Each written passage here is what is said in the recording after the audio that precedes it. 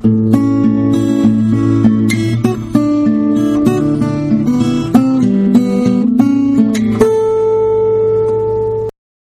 to the 142nd installment of Ear to the Ground, the Land Stewardship Project's audio podcast on family farming, sustainable agriculture, local food systems, and local democracy.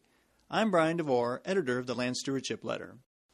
On a wintry Saturday in January 2014, over 225 people gathered in the southeast Minnesota community of Winona for the Land Stewardship Project's Citizens Frac Sand Summit. This day-long event provided an opportunity for citizens to address one of the region's most pressing environmental issues, the mining of silica sand for use in hydraulic fracturing of oil and gas reserves. It turns out southeast Minnesota and western Wisconsin have vast amounts of just the kind of silica sand the industry is looking for. During the past few years, western Wisconsin in particular has experienced a kind of gold rush as massive corporations work to strip mine as much sand as possible and ship it to oil and gas drilling operations in places like Texas and North Dakota. The result has been decimated landscapes. Entire hilltops have been removed, ruining farmland and eliminating the natural water purifying services that sand can provide. In addition, frac sand processing facilities are producing air and water pollution. To top it off, rural roadways are being inundated with an unprecedented amount of truck traffic that's dangerous, polluting, and harmful to the transportation infrastructure of small communities. Now the frac sand industry has its eyes on southeast Minnesota and has in recent years used intimidation, government lobbying, and in some cases outright misinformation to get a foothold in the region. But citizens are fighting back. With the help of the Land Stewardship Project, several communities have established moratoriums on frac sand mining and processing while they develop planning and zoning regulations. In addition, LSP members and others have been organizing at the state capitol, where they are calling for strict regulations on frac sand activities, including an outright ban on the industry in southeast Minnesota's fragile karst region. The Frac Sand Citizen Summit brought people together from around the region to share strategy, learn from experts, and strengthen the movement to keep frac sand mining from destroying communities in southeast Minnesota and beyond. Featured speakers included citizens, local government experts, farmers, energy experts, and scientists who are doing cutting-edge research on the effects of silica sand exposure. This podcast begins a series of programs featuring excerpts of presentations from LSP's Frac Sand Citizens Summit.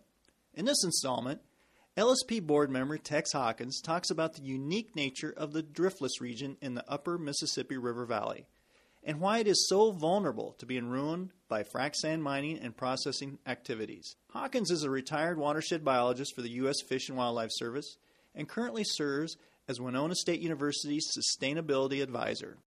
Welcome to Winona, the heart of the upper Mississippi River watershed, the blufflands, the driftless area. I think of the driftless area as a buffer zone for the Mississippi River, characterized by farms, meadows, and streams.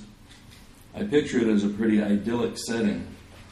Beautiful, peaceful, productive, harmonious. Well, hold on to that thought. Winona is surrounded by silica mines, storage piles, processing and loading facilities, loading trucks, trains, barges, chugging through town, belching out diesel fumes, leaking silica dust. A while back I rode in an airplane over the bluffs from Red Wing down to Decorah. It reminded me of dental work. The bluffs were like molars. They were pockmarked with white, gaping cavities, hollowed out, lacking fillings. The access tracks of trucks and machinery tied everything together, kind of like bridge work. From the ground, the spreading decay was, of course, hidden from view, I suppose for cosmetic purposes. As we continued flying beyond the blufflands, I could picture in my mind's eye thousands and thousands of drilling rigs, pipelines, refineries, preparing to export fossil energy to Asia, perhaps. I could picture Arctic platforms locked in the ice, poison tar sand impoundments across the Canadian Athabasca Delta, shale fracking fields across the eastern and western states leaking polluted fluids into surface and groundwater, and blighted beaches and coastal marshes of a once flourishing Gulf Coast where migratory birds could once stop and rest and feed. I wonder today how much of the nation's beauty and health will ultimately be sacrificed in an effort to meet worldwide demand for fossil energy. I wonder just how far our country's present all of the above energy policies will take us, knowing that this really means burn fossil fuels first. Burn them all. Will trade agreements, fast-tracked by corporate greed, political corruption, and media complicity, mean extraction and combustion at any cost? We've witnessed the historic effects of coal mining. We've seen the results of fracking on people and landscapes in North Dakota and Pennsylvania. Is our driftless area next on the list? What about global warming? Does suicide somehow justify ecocide? Are people ready to accept that ecocide is nothing but suicide? I think most of us, perhaps all of us, are here because we love the land and the people we know as neighbors. That includes frackers, frackies, and everybody in between. If actions benefit few at the expense of many, it won't work. The challenge is to find better pathways for everyone by applying ethical standards and forming effective partnerships. Winona is the Dakota word for firstborn daughter. I think that our Winona may have been the daughter of Chief Wabasha. Mayor Peterson might want to correct me on that. She may or may not have jumped off the cliff near Maiden Rock when refused permission to marry. But we do know that Chief Wabasha saw many of his people killed and forced to leave the land they loved along the Mississippi River and ending up scattered to reservations across the Great Plains. Each year, thanks to the Winona-Dakota Unity Alliance, the descendants of Chief Wabasha and his people return for a reconciliation homecoming, where we celebrate right relations with the earth and each other.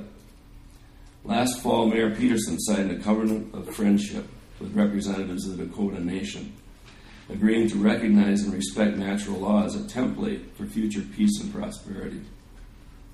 Today we're here to build community while learning some things about sand, society, and hidden shifts and sudden shifts in climate. The city of Winona is built on sand. It was originally an island in the Mississippi, which flows past here over a 300-foot thick deposit of sand, carried in by glacial runoff after the ice ages. This sand was once bedload, washed clean and scoured smooth over 10,000 years. The sand under our feet is not the same sand as dusty crystalline silica that is freshly dug out of sandstone bluffs and crushed for shipment to distant fracking sites. It's not the same sand.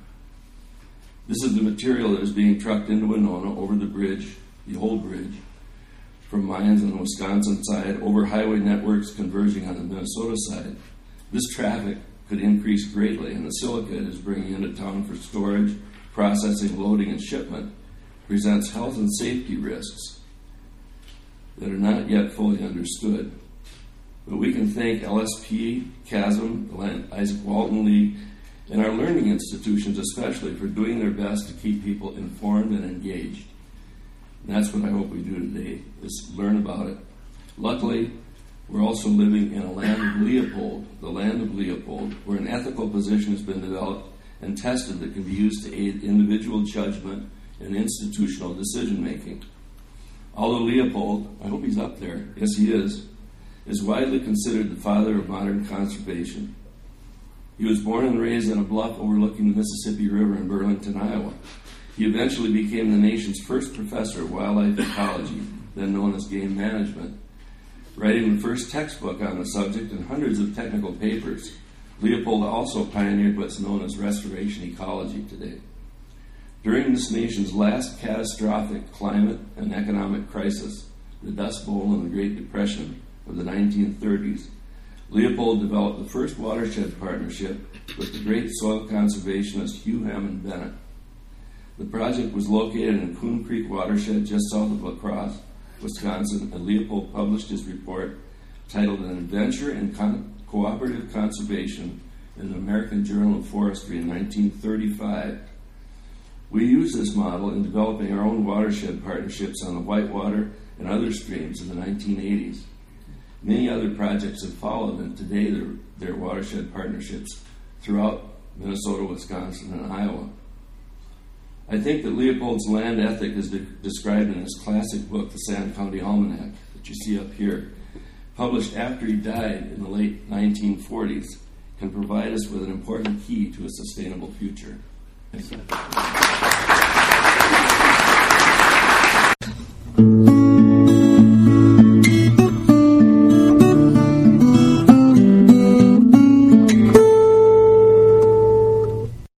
more information on the Citizens Frac Sand Summit, see www.landstewardshipproject.org and follow the Organizing for Change links to the page called Report from the Citizens Frac Sand Summit.